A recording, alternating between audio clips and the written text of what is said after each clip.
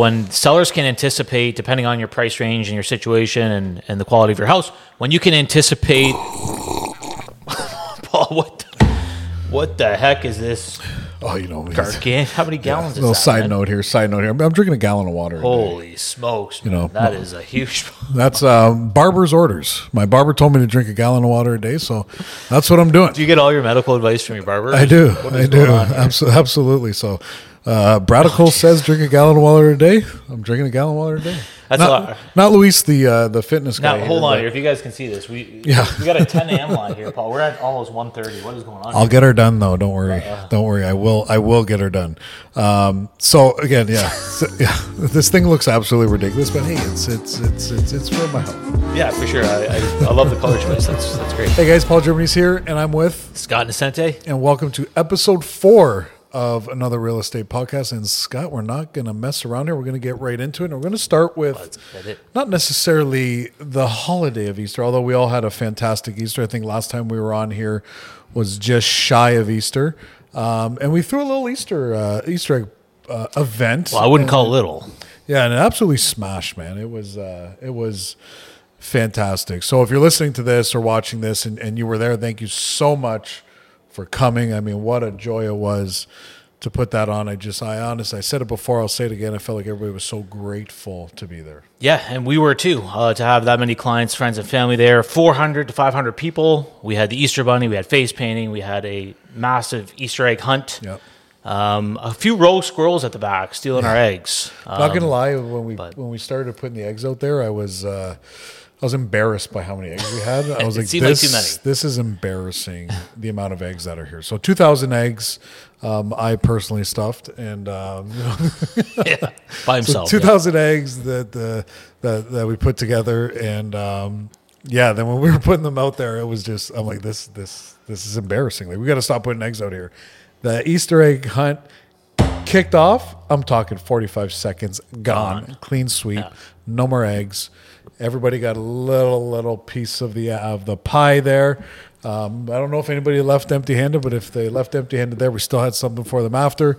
All the gift baskets were won, and not without some controversy, but tons of controversy. You know, it was a success, and I think next year we'll do 4,000. Right, Andrea? Yeah. That's right. Okay. Yeah. So get in our database. We have these awesome events 5, 6, 7 times a year. For our clients, friends, and family. So you got to get in the database. Yeah, sure. If you're not in the database, honest to God, just reach out. Don't be shy. Just send us a message, and we'd be more than happy to add you to it so we can not only have you at these events, but keep in contact with you with some awesome real estate-related content, just like we find this podcast is. Absolutely. Now, let's get into the market data. Paul, I don't know if you saw the inflation report and the interest rate announcement this past week. As we see in the headlines, at least, the inflation has come down in Canada, down to 4.3%, which is actually up month over month from last month, but it's down year over year, adjusting for seasonality and whatnot. And as we all know, the interest rates are going to be tied to the inflation report. So when we see inflation coming down, that gives the ammunition to the Bank of Canada to either continue the pause on rate hikes, or eventually it's going to hopefully lead to interest rate cuts. Yep. Now, why are we talking about interest rates and inflation? Who cares about that? Well, we're real estate agents, and this has a direct correlation to housing prices. So what they do is going to impact the market. If we remain on pause, and even if we start getting cuts later this year, early next year, what impact do you think that's going to have on the market, Paul? Well, the market's back to being extremely busy. I know you track this inflation rate pretty closely, and this is definitely heading in the right direction. And is this ahead or behind where you thought it would be more in April right now? Is this ahead of pace for you think? It's ahead. If you would have asked me my prediction, I would have said that this is likely to happen eventually. What's happening now with the multiple offers and the rising prices, I just didn't think it would happen this soon. But also, we were dealing with uncertain data. We weren't actually sure if inflation was going to come down or if they were going to continue rate hikes. But I did say, and you can go back and check some of the stuff we've been saying for a while, if they do pause rates and if they do report lower headline inflation, it's going to have a significant impact on the market. And we didn't know when that was going to happen, but now that it has happened, we're seeing it play out. I'm seeing the market being busy with buyers, and interest rates obviously are holding, and I'm seeing banks start to compete for those buyers' business once again, which is so nice to see. I think we're down to about 4.5 right now on a 5-year. Is that correct? Yeah, somewhere around there. Yeah. For insured, maybe a little bit higher for the uninsured, but still significantly. They see how many buyers are out there, and then now they're starting to compete for. Yeah, this is a good point. A lot of people don't think about this, but the banks, even though it's an oligopoly, there's only really 5 big banks here. They do compete with each other for clientele. Obviously, one of the biggest aspects of their business is the mortgage business. So if one of the big banks cuts, you're likely to see another one either follow suit or try to outcompete them. So that's what we are seeing now. It's hard for them to do that when they have uncertainty around interest rates themselves. But now that we have a little bit of clarity, we are seeing that competition out there and the rates start to come down in anticipation of future rate cuts. Maybe not by the end of this year, but probably heading into next year is what we've been hearing. So we'll see. Yeah, and again, the unconditional offers are most definitely back. But I want to touch on that a little bit. So unconditional offers are back. What does that mean for buyers and sellers? So let's start first of all with buyers, Scott. What is this like when you hear, and I hear you can't even have a home inspection these days and stuff like that? That doesn't necessarily, that's not true at all. You can have a home inspection. One, you can still make your offer conditional on a home inspection, but you'll have a certain timeline before they look at offers typically. Guys, get the inspector in there during that 3, 4, 5, 6, 7 days while the property's on market and get that thing inspected if you wish. And we call that a pre-inspection. You're doing the inspection before the offer date. That way you can eliminate it from your offer when the offer date does come, because we are seeing multiple offers. And there's a lot of cash offers. Cash offer for us means no conditions. So oftentimes you are competing with unconditional offers, not every time. And like Paul said, there are ways to navigate it.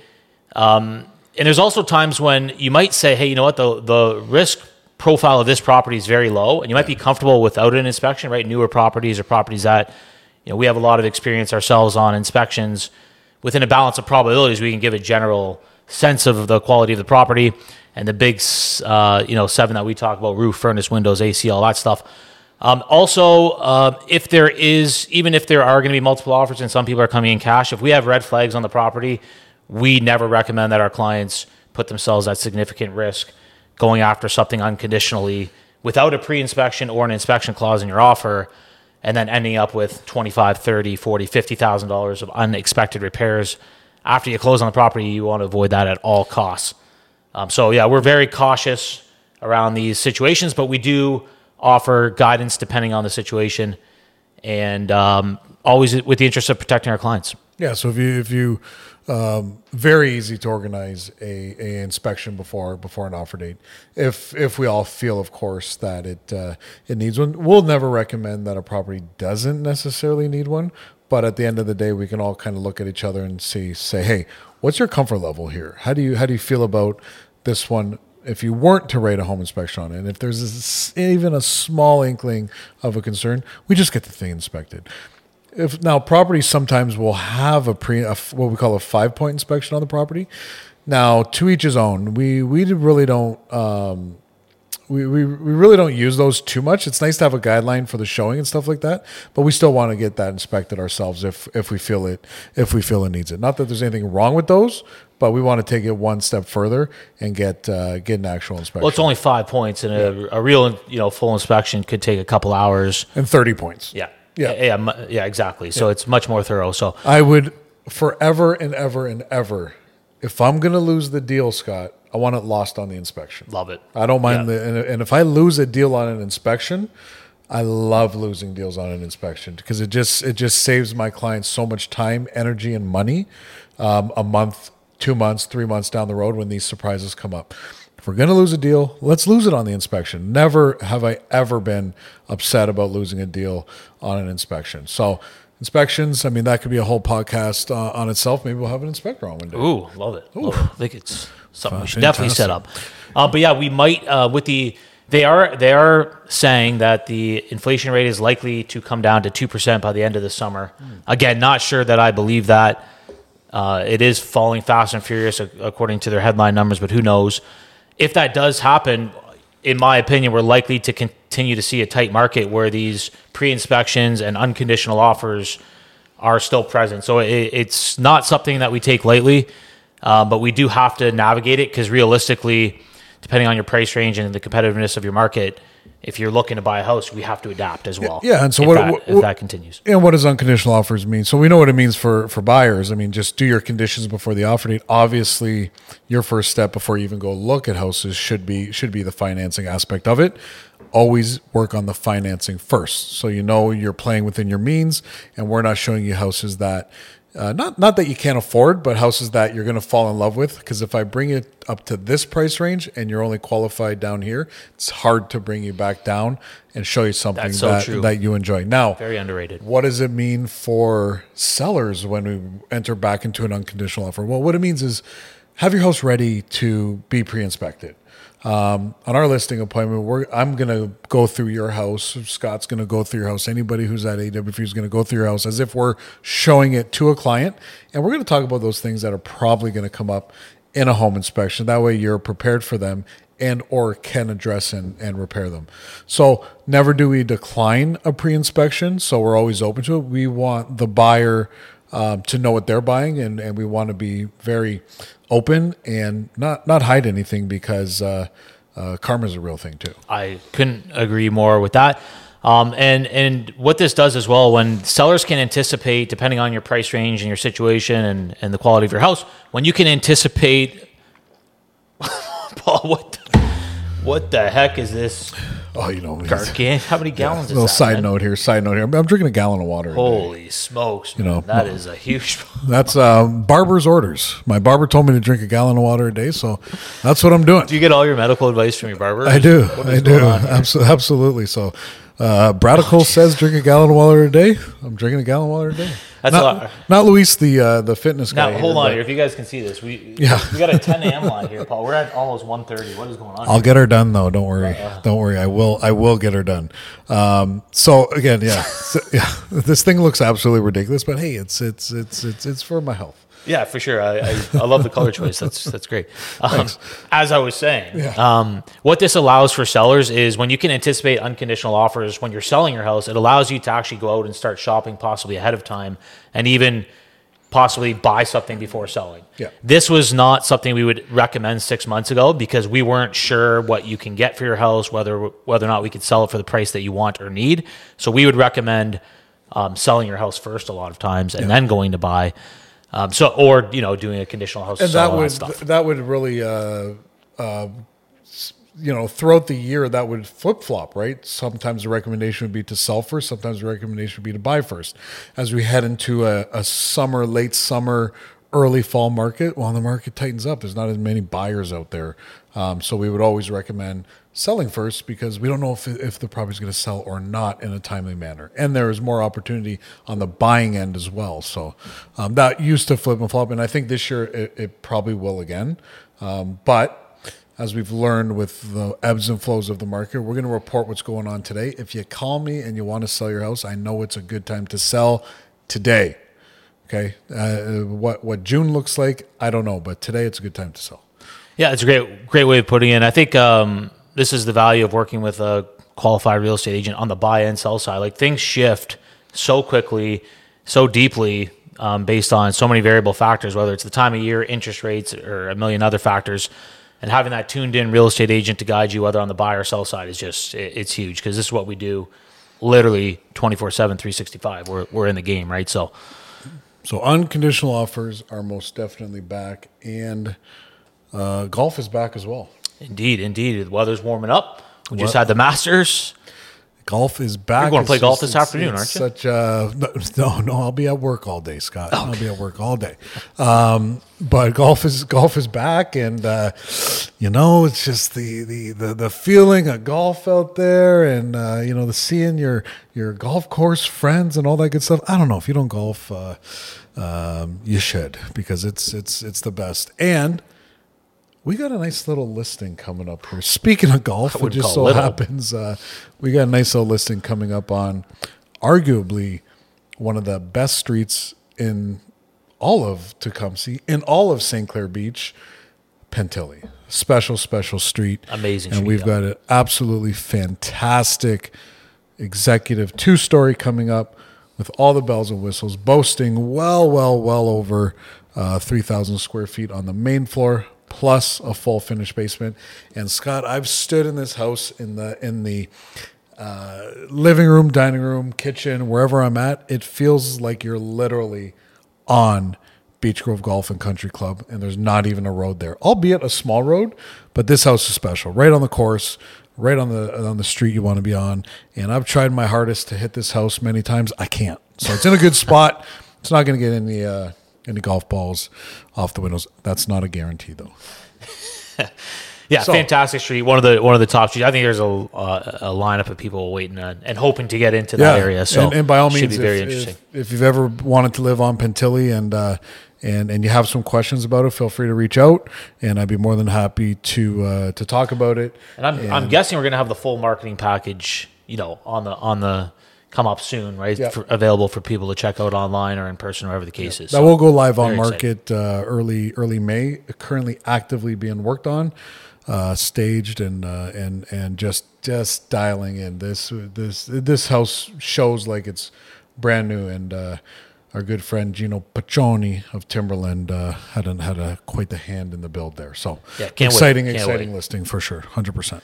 Yep. Now, on that note, one of the things we wanted to talk about here is the psychology of low list price. I think there's a lot of confusion from buyers and sellers on things that are listed well below market value.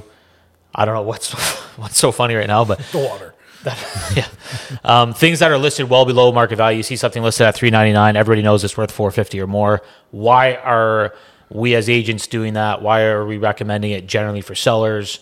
And what can buyers expect? Paul, if you want to touch on that, any thoughts there? Yeah, so if I go back to Pentilly, that's not like the psychology on a home of that price and that level does not work on those typically, because the buyer pool is a lot smaller.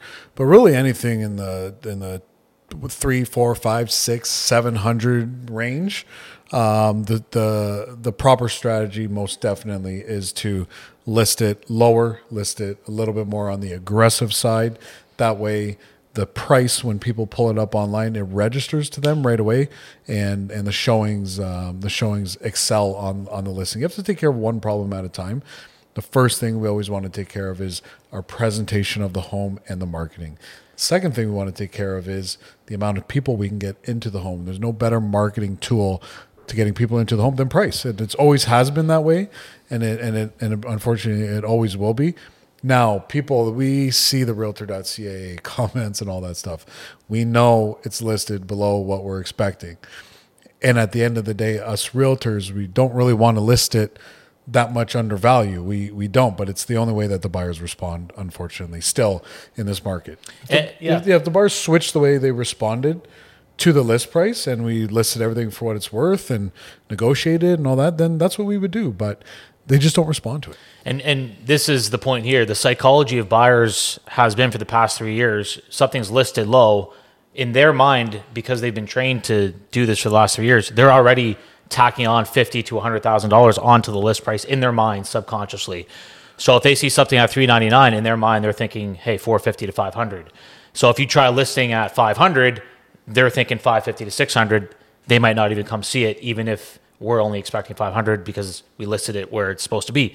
So the psychology of the buyer has been distorted by the distorted market, leaving us no choice if we want people to come view the property but to list low, so that they can understand that this is likely going to be in their price range. And I thought you brought up a great point. People don't look at the price as marketing, but it's probably the biggest marketing tool that we have, is that attractive price. And a lot of the stuff that I go to look at is there's a sticker price, and then there's the reality once you're done, whether it's a new construction home or even a car. They're going to advertise the lowest price. Then you get in there and you start to say, hey, with this option, and this option, it's another $20K. And price will get them to come see the property, which is what you want. You want your prospective buyers out there to actually experience the experience of the home. You want them to pull their car up and to the street that they're going to park on, or the driveway. You You want them to walk up the porch. You want them to open the door. You want them to step into that foyer and see what they see. We know what they see is going to be great because we stage a lot of our properties, but you want to have that experience. Real estate's very emotional. It's very, people connect with real estate. And we want them to have that experience and make that decision from the home that we're selling for the sellers. And I think we'd be doing our sellers a disservice if we didn't give all the buyers an opportunity to, at the very least, experience that. Now, I promised I wouldn't cry after saying this, but I'm getting a little teared up over here. My God. It's allergy. I'm pretty sure it's allergies. Yeah, it's tis the season. Yeah, I mean, you said it beautifully there. It's the experience and getting people to experience the drive up and the neighborhood and the schools right there, the golf course across the street or the park down the street, whatever the case is for that particular home. They're not going to experience it if they think it's priced too high and if it's going to be out of their budget. So these are all reasons why we do it. We don't like doing it. It would be fantastic if we could just list at market value and the property sells and everybody's happy. Unfortunately, the psychology of the buyer has been distorted by a distorted market that we have no control over. So, and then to touch on a little bit more of the psychology, and I know we've talked about this before, the news cycle still is presenting as, the market's kind of crashing and all these buzzwords. And if a buyer comes in and it's priced a little bit higher and there's only one offer, the psychology of the buyer is going to get their own way and they're going to say, well, how come nobody else likes this property? I must be making a mistake here. The market's crashing. This one's overpriced. I'm going to lowball it or not offer on it at all. Where on the other side, if it's priced at a certain price and there's 4 or 5 offers on it and 6 or 7 or whatever it is, and all those people like it, well, that psychology of the buyer changes as well, where they're like, I like this house. I like the price when I saw it. Other people like it as well. They see what I see. I'm going to take a good run at this house. I'm going to give it my best because now I want it because these other people are actually insulating my thought process. That's so huge of a statement there. It's just basic human psychology. We want what other people want. And if we want something that nobody else wants, then we start to question why we want it and if we should be wanting it. So if you price too high or even at market value and you only end up with one offer on the sales side, you're going to have that probably basic psychology play out, which is, hey, why does nobody else want this property? I'm overpaying. The market's going to crash. If this was such a valuable property, there's other properties getting multiple offers. This one's not. I must be overpaying here. Let's come in well under asking price. Yep. Whereas when we flip the script, list low, get multiple offers, now we've got the social proof to actually have this work in our favor. So very, very, kind of some deep psychology here. Yeah. I didn't know you had your psych degree, but here we are. Yeah. Here we are. That's it. So that's some deep stuff. That's why we do what we do. A lot of the time, not every time warrants it. Not every price range warrants it. But the experience, the 16 years of experience for somebody like yourself lets you learn this and give awesome guidance real time to your clients and our clients. So that's why we do it. Yeah. Speaking of awesome guidance, did you watch Love is Blind? I have not gotten into the show. I've watched a couple, and man, there's a lot of drama. Anyways, no, in short. It is like it is an electric show. It's absolutely phenomenal. My algorithm right now on my social media is just giving me what I want day after day. I'm Tiger Woods, Love is Blind memes, real estate, and NFL still, Lions for some reason. So shout out to my algorithm for just feeding me the content that I absolutely love. And if you haven't watched Love is Blind, I'm sorry, it's just what is it about Love is Blind that you're so me and the mummy watch it at night, and it's a little bit of our guilty pleasure. And I don't know, I just every time it's on, I'm like, there's no way they can pull off a good episode and a good cast here again. And Nick and Vanessa Lachey, they just keep pulling off great seasons, and they just had the reunion. Reunion lacked a little bit for me, but other than that, it was a great season, man. Is this the one where they talk but don't see each other? That's right, Scott. Okay. Sounds like you've watched it. I plead the fifth. Okay. Plead the fifth. Well, on that note, we will wrap it up here. Well, real quick though, Paul, do you believe that Love is Blind? I do. Okay. If I'm being honest, I do. I'm not so sure. Not so sure. Well, let's dig into those. Yeah, I might have to dive into this series though. The way you're hyping it up. No, you should. It's a little. Just throw it on a little background I say a little background noise, but like I'm deep into it and fully focused when I'm watching it. So we'll see. Season 5 should be out within a few months, and we'll see if they can do it again. I'm sure they can. Yeah, awesome. Are we ending on this Love is Blind? Yes, note? Scott, Okay. I appreciate you so much. Same, bro. Way to keep crushing it out there. And guys, if you need any advice, if you need anything real estate related, if you need to know what the house down the street sold from you, always, me and Scott available, whatever you need. We're here every day, 7 days a week. Let's do it. 365, 364, Christmas. I love Christmas. Home Alone, my favorite movie.